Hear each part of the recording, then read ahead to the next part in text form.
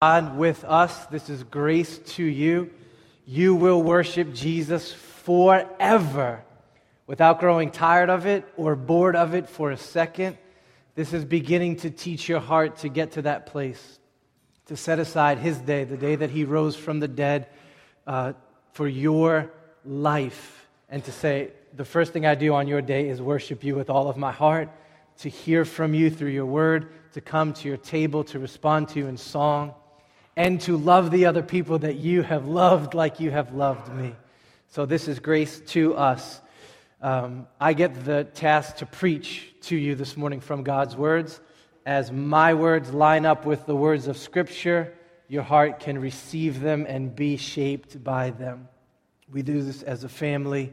We're giving our attention not so much to the preacher, but to Jesus who speaks through those who preach His word. All right, we are preaching through what we've got as the biblical book of Acts. That's the passage of Scripture that was read earlier this service. This is the story about how Jesus' gospel advanced for the very first time through the known world. And every one of the little stories in this big story is so helpful to us because we get to see what it looked like in real time for Christians to believe the gospel and live the gospel and the effects that it had, and see how they did what they did, and then be asking, hey, does that resemble us in any way? One of the things that we're always working to train 7 Mile Road people like you toward is something called gospel fluency. Gospel fluency. That means a bunch of things. At the center, it means that we are constantly driving people away from sin and away from self-help toward humble trust, belief in the person and the work of Jesus. The gospel is at the center of everything that we are becoming. But gospel fluency also means knowing how to press the gospel differently depending on where the people who we are loving are at. So being a wise and helpful, gospel-fluent friend, Christian, father, mother, spouse, pastor, disciple maker is having the sense to know what people need from you in any given conversation, in any given moment, in any given season, and then being willing and able to give that to them. So to totally simplify this idea, I'll just give you 2 W words, okay? Sometimes gospel fluency looks like warning. Warning. To be like, look, I love you. And this is what God commands. And it's a brilliant, good command. And with your life right now, you are dissing God and His commands. You need to come back towards the Father in repentance. That's gospel. Calling each other to repentance and faith. But warning is not the only thing that gospel ever sounds like. In other words, that's not the only spot that gospel people camp out. Warning, warning, warning, warning, all day and night. There is this other thing that gospel fluency includes, and that is welcome. Welcome. To see someone who has been busted up over their sin. They see it, they smell it, it stinks to them, they have sorrow over it, and what they desperately need in that moment is welcome. For you to be like, look, I love you, and God in Christ is for you right now. It is His grace that is leading you toward Him and sorrow over sin. You are His, and you need to let that truth sweep over you. Warning and welcome is a part of being a gospel-fluent community together. All right, now this text today is awesome because we're going to see both of them tied together. We're going to watch Jesus warn, and He's going to break a man down, and then we're going to watch Jesus, in love, send someone to welcome and stand that man up. And it's the second part that I really want us to focus on today, to be asking yourself as you're listening, How am I doing with welcome? With welcome. Am I so growing in my gospel fluency that I am often moving toward others in warm and tender gospel love? Okay, that's what we're going to do. Let me pray for you and we'll do it. Father, I pray that you would visit us. There are men and women and boys and girls in this room, and we are believing today that we are yours, that you speak to us through your word, that it is worth giving our attention to. I pray that you would change our hearts. I pray that you would make this, among other things, the most warm, welcoming community that this city has ever seen. Hear my prayer and answer today. Amen. Okay, I'm going to get the text of Scripture up on the screen here so you can read these with me, and then we'll chop it up together. Here we go. This is where our text starts, Acts chapter 9. But Saul, still, you need to feel like anger in this word, breathing threats and murder against the disciples of the Lord, went to the high priest and asked him for letters to the synagogues at Damascus, so that if he found any belonging to the way, men or women, he might bring them bound to Jerusalem. What is this? This is a powerful and proud and sinful man. His life trajectory is set. Here's where he's going. He knows what he believes and why he believes it. He is against the whole Jesus movement nonsense. He's against it. He is literally a one-man wrecking crew bent on taking the Christian sect out with his bare hands if he needs to. There's blood on this man's hands. He's going door to door to door, and now city to city to city. And he is kicking doors in, and he is taking men and even women by the hair, dragging them out of their homes, putting them in chains, and leading them off to prison because these people love Jesus. I need you to feel this. Violence, anger, murder if he needs to go that far. It's all rooted in a proud self-righteousness. This is bad. We say it like this: Paul did a lot of dirt. He did a lot of dirt. That's the setup to this text. Next verse. As that guy went on his way, he approached Damascus. Suddenly a light from heaven shone around him, and falling to the ground. Okay, what is this? This is Jesus beginning to break Saul. Boom. I love this. Swing kick literally knocks him out of his saddle and down onto the ground. Does everyone feel the movement in this story? Proud, sinful man moving down. Have you ever just been taken out like that in your life? 7th grade, they made us do a wrestling module in our gym class. You know, you got to learn all the different sports. Wrestling for 6 weeks. I was about 5'8" and about 87 pounds, 77 pounds, something like that. Just skin draped on bones. I got down in that wrestling position. They picked this kid that was shaped like a bowling ball. You know what I'm talking about? Just like a round rock. He sneaks up behind me in that wrestling position. The whole class is watching, 7th grade, right? When your identity is like so fragile. He blows the whistle, and this kid just physically lifts me off the mat and hammers my skin and bones onto the ground. I can still remember the humiliation. How did that feel? Not good. Somebody much stronger than me was doing whatever they wanted with me. That is this right here. Big bad Saul is getting knocked down to the ground. He heard a voice saying to him, "Saul, Saul, why are you persecuting me?" And he said, "Who are you, Lord?" And he said, "I am Jesus, whom you are persecuting." Okay, what's this right here?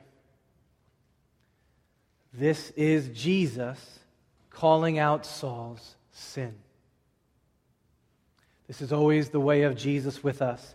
If we are His and He is in pursuit of us, that pursuit will include the exposing of our sin so that He can forgive us and free us from it.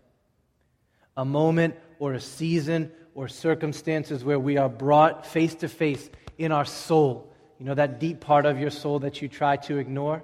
In our soul, in our conscience, with the ugliness of who we are and what we've done and what we're doing. And it's always very personal like this, isn't it? When true conviction comes to you, you begin to realize, oh shoot, I am not just breaking some random, petty, dated, ridiculous commands from some book.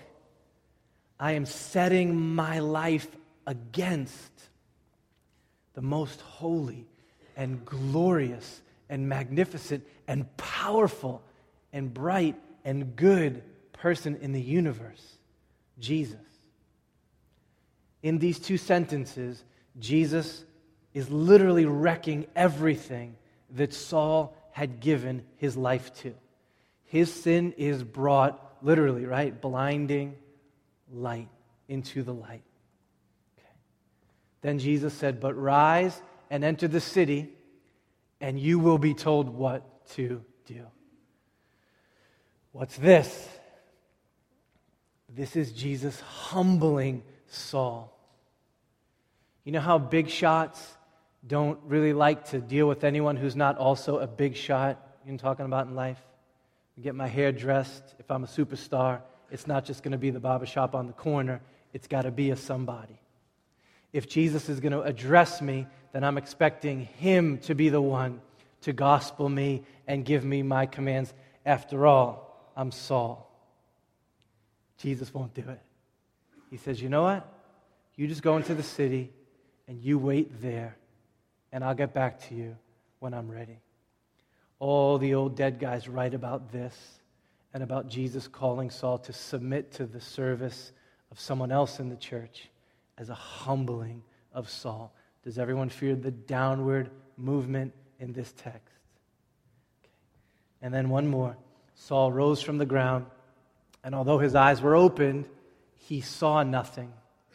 So they led him by the hand and brought him into Damascus. Who has to be led by the hand in life? Blind people? Who else? Crippled people? Children? Do you feel this? Jesus has taken this powerful, getting things done, sinful man, and He has blinded his eyes so that he is now like a lost child, brought low, can't even walk 2 feet on his own. This man's life is being undone. This is Jesus showing up with gospel warning, gospel correction. Jesus does this to those whom He loves. It happens in all different ways. It happens in the season of life when you're first born again into the family of God and you see your sin for what it is. It happens in every season of life where you are struggling with your fallenness. When you are being set free, Jesus always brings you down and low. Okay, how does He respond to this? And for 3 days he was without sight, and he neither ate nor drank. What's this? This is repentance. This is fasting on purpose. He could have eaten. This is him saying, I can't even eat or drink right now. We'll see it explicitly in a minute. He wasn't just fasting, he was praying. This is Saul becoming a new man right here in these 3 days. The weight of his sin is on him. I mean, you have to feel this with me. Think of the images in his head, the sounds, the screams, the feel of his fists punching men, women, All these things are racing through his mind. You know how that works? I've got some friends who were delivered by Jesus at a very violent young adulthood. I've talked with some of them about some of the brawls that they were in, and they've told me that it took a while for them to get over the memories of the smell of blood, the sound of smashing heads on concrete. The sin that they had committed was tangible and real. This is what going through, hour after hour, day after day. Paul is fasting, he is weeping, he is praying, he is crying out to God, he is penitent and sorrowful, so troubled that he can't even eat or drink. Have you been there? I just can't even eat right now. He is a broken mess. And that also means that he's ready. He is ready now for the gospel to sweep in. He's ready now for gospel welcome. And here it comes, in the person of a regular, everyday, run-of-the-mill Christian. Now, there was a disciple at Damascus named Ananias. This is not a big shot. This is an absolute nobody. You never see him outside of Damascus. You never hear from him in the story again. That's who Jesus is going to use to serve Paul. The Lord said to Ananias in a vision, Ananias, and he said, "Here I am, Lord." Everywhere in your Bible where you see a saint responding to God with "Here I am," it means they're ready and they're available to serve. And then comes the worst instructions imaginable. Here they are. And the Lord said to him, "Rise, go to the street called Straight Avenue. And at the house of Judas, look for a man of Tarsus named Saul. For behold, he is praying, and he has seen in a vision a man named Ananias come in and lay his hands on him so that he might regain his sight." What would your response be to this command of Jesus? Get it in your head. You got it? Okay, here comes Ananias' response. "Are you serious?" That's my translation. "Lord, I have heard from many about this man, how much evil he has done to your saints at Jerusalem. And he has authority from the chief priests to bind all who call on your name." Would you have responded like that? I love the Bible because it's not faking anybody out, right? This is us in a mirror. Absolutely. His initial response is like, hold on, hesitate, question, balk at this command to go give Saul a gospel welcome. Come on. 2 sentences, and there's 2 hard issues for Jesus to overcome in this man. First, hatred. Do you feel that in here? Disgust, unforgiveness, anger. He's like, Jesus, there must be 2 Sauls of Tarsus because we cannot be talking about the same Saul of Tarsus. Ananias does not immediately want this man to be welcomed in. Do you know how much evil he has done to your saints, my friends in Jerusalem? I don't want him in this community. I don't want him near this community. I actually don't even want him breathing. I have friends who have been hurt by this man. I want him to pay for what he's done. What are you talking about, gospel? Welcome to Saul of Tarsus. And then second sentence, second thing, there is a fear. Self-protection. Jesus, did you get the memo that he got, that he has the authority to throw Christians like me in prison? If I take a step toward this situation and this man, there could be big trouble for me personally. I'm afraid to embrace this bad sinner. I'm afraid to do this. So there's resentment and there's fear. I love Jesus' answer. I'll give you the simplified form.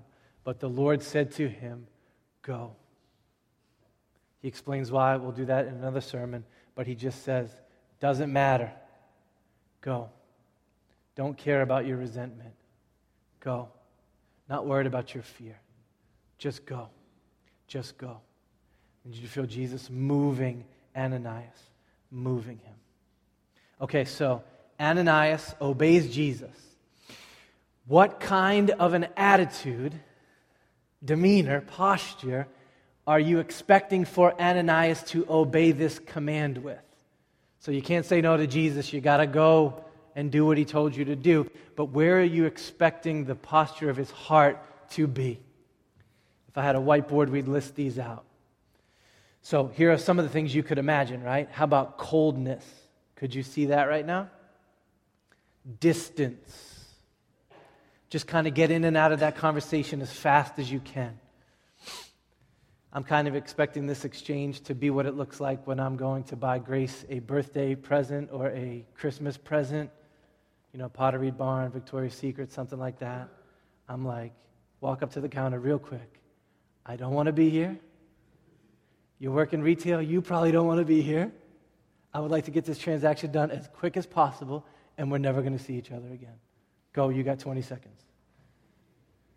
I'm not surprised at all if that's the feel and the tone of this transaction. All right, I'll do it, but I don't want to do it, and I am not doing this with any kind of love and affection. Maybe you're expecting him to come with a quick murmuring of the directions that Jesus said, under his breath as quick as he can, in and out. Maybe you're expecting him to come with some legalism here, some skepticism. Okay, Saul, look, Jesus sent me to you, but you're going to have to prove yourself to me before I will welcome you warmly. Here's a contract, and fulfill this thing for about 6 months, and then maybe there'll be some warmness here. I could also see him coming in with some threats, right? That may be the tack that I would take. All right, listen, Jesus told me to welcome you and to heal your eyes and stuff, but between you and me, I'd rather you stayed blind. I'd rather you didn't eat or drink again and you were gone in about 48 more hours. I know what you did in Jerusalem. I swear you raise a finger against anyone in Damascus, and it's going to be you and it's going to be me, because I'm not so sure Jesus knows what he's doing right now. You could add to your list of potential responses. I could see any of those being his heart. There's 100 ways this could go down. Cold, pejorative, ugly, 100 miles away from warm welcome. But instead, what do we get? Check this out. So Ananias entered the house, and laying his hands on him, he said, "Brother Saul." The Lord Jesus, who appeared to you on the road by which you came, has sent me so that you may regain your sight and be filled with the Holy Spirit. Is that awesome? Let's break this down so we don't miss the import of this. 4 things that he does. 1, he moves toward him. I hope you're feeling this in the book of Acts, right? Jesus' people never retreat. Jesus' people are never static and lazy. They're always on the move as the Spirit leads them. And one of the places that Jesus, by his Spirit, will move you is toward broken sinners who are coming to repentance. Ananias goes and finds this hurting man. Second thing he does, he touches him. I love this. Did you feel that? He doesn't walk in and stand on the other side of the room, kind of backing up. He doesn't shout to him from the street. He knocks on the door. He walks in and he goes over and he touches him. So we did this with the kids. The New Testament resonates with the command to greet each other with a holy kiss. which is a physical sign of embrace and of welcome. In the life of our church, there's always a whole bunch of touching going on, right? Some of you are like, I don't know about that. It's biblical. Hugs, high fives, fist bumps. I'm always getting down on my knees and headbutting our kids. Why am I doing that? Just so I can get as close to them as I can so that they can feel the touch of a pastor who says, I love you. You belong to Jesus. You're going to remember this scratchy head banging up against yours when you were growing up, because physical affection is a part of being a gospel people who embrace each other in love. He goes over and he touches him. Now, yes, that's a sign of restoration of his eyes. It's a sign of commission, but it's also a sign of association. You don't touch people who you don't identify with. If you're in a big room and you see an embrace, what do you know when you see that embrace? There is love and association between those people. He touches him. How about this? He calls him brother. That should have just jumped off the words of the screen at you. He goes in and by faith, he calls this murderer, this arrester, this persecutor, what Jesus said to call him. I'm going to call you brother. That would have washed over Paul's soul. All that I have done against this man and this Jesus community. And now here he is, unprovoked by me, extending the affectionate term, brother, brother Saul. And then lastly, he gospels him. He heals him. There's spiritual undertones to this, right? Paul was blind, and now through Ananias' love and acceptance, he can see. That is not just true with these eyes, but with these eyes in here. Receive the Holy Spirit, brother. In other words, God is for you. You're His. He's coming to dwell inside of you. Don't ever forget this scene of Scripture. Paul is on the ground, hasn't eaten or drank a thing for days, weighed down by the reality of his sin. And the Christian who comes to visit him moves toward him, embraces him, calls him brother, and affirms him in the gospel. Everybody feel that? So here's our big idea. When we see saints broken because of their sin, do we move toward them in gospel love? Okay, if we had all day, we could all come up here and tell our story about how this beautifully has worked in our life. For me, in the two deepest seasons of conviction, of being wrecked by Jesus and brought low, and then being restored by Jesus into His good graces. Both times, both seasons, one when I was in middle school and one was I was in my mid-20s. I could tell the long stories of God's breaking of me, but both times, a guy named Wayne and a guy named Paul, in both seasons, I remember through my tears and my brokenness, these godly men moving toward me. Both of them literally wrapping me in their arms, receiving me with affection, gospeling me. That's what I needed in that moment. I did not need someone saying, man, you are pretty bad. This is terrible. I didn't need someone saying, hey, here's a leash. It's kind of short. Let's see how you do over the next 6 months. I didn't need distance. I didn't need skepticism. I didn't need warning. I didn't need legalism. I needed somebody to move toward me in a warm gospel welcome. I'll never forget those men doing that for me. And now in my life, in your life, we're trying to constantly do that for others. All right, so think about yourself as we wrap this up. Opportunities for this will be endless if you run with us for the next 10 years in the life of this church. This will happen with brand new people who are believing the gospel for the first time. Often before a baptism, I'll sit with people up in one of these rooms, sometime with Pastor Matt, and there will be tears, sweet tears, but intense tears of sorrow, in those moments we get to say, come to Jesus. We'll put you in those waters and welcome you into the family. But it's not just on the front end that you will be given the opportunity to give a warm gospel welcome like this. The whole Christian life is one of seeing and sorrowing over sin. You may get to come alongside people whose marriages are falling apart through sin. How will you respond? You may get to come alongside people who are struggling with besetting sins, sexual and other. What will your disposition be to those people? You may come across people who are in the throes of depression and cannot crawl out. How will you welcome someone who is stuck there? In those moments, in those seasons, the last thing we need is for the saints to avoid or judge or be cold with us or doubt us. We need you to move toward people with warm and tender gospel love. In other words, every Saul needs an Ananias moving toward them in the gospel.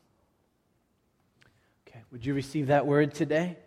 For some of you, this is going to drive you to repentance, right? Because there is none of this in your life. None of it. You never move like Ananias. You know how Jesus promised to never crush a bruised reed? You run bruised reeds through the wood chipper. You know how Jesus said, I will never turn away a humble person. You have a PhD in slamming doors in people's faces. You avoid. You judge. You question. Your default posture is your arms closed and your eyes squinted. You don't look like Ananias coming with your arms extended and open to heal and to love. When was the last time you moved towards someone with a warm gospel welcome? For some of you, I just want to set you free to kill this thing with us. So we all have different spiritual gifts, right? Some of us are good at the warning, right? Just we'll be in a Starbucks and just drop bombs of warning on people, overhearing what is going on in that conversation over there. Praise God for those who are gifted that way. Some of you, many of you, are gifted by the Spirit of God to be encouragers and affirmers and welcomers. We set you free to thrive in that place, in your gospel community, with our young people. I mean, is there anyone in this church who is going to be in those throes of brokenness over their sin as they grow up and realize the holiness of God and the sinfulness of them? Who will be the people in this church who move toward our 5th graders, our 7th graders, our 9th graders with affection and welcome and gospel love? If that is you, don't hold back. We need you to thrive in embracing and welcoming and warmly encouraging all of us as we get to that place of need.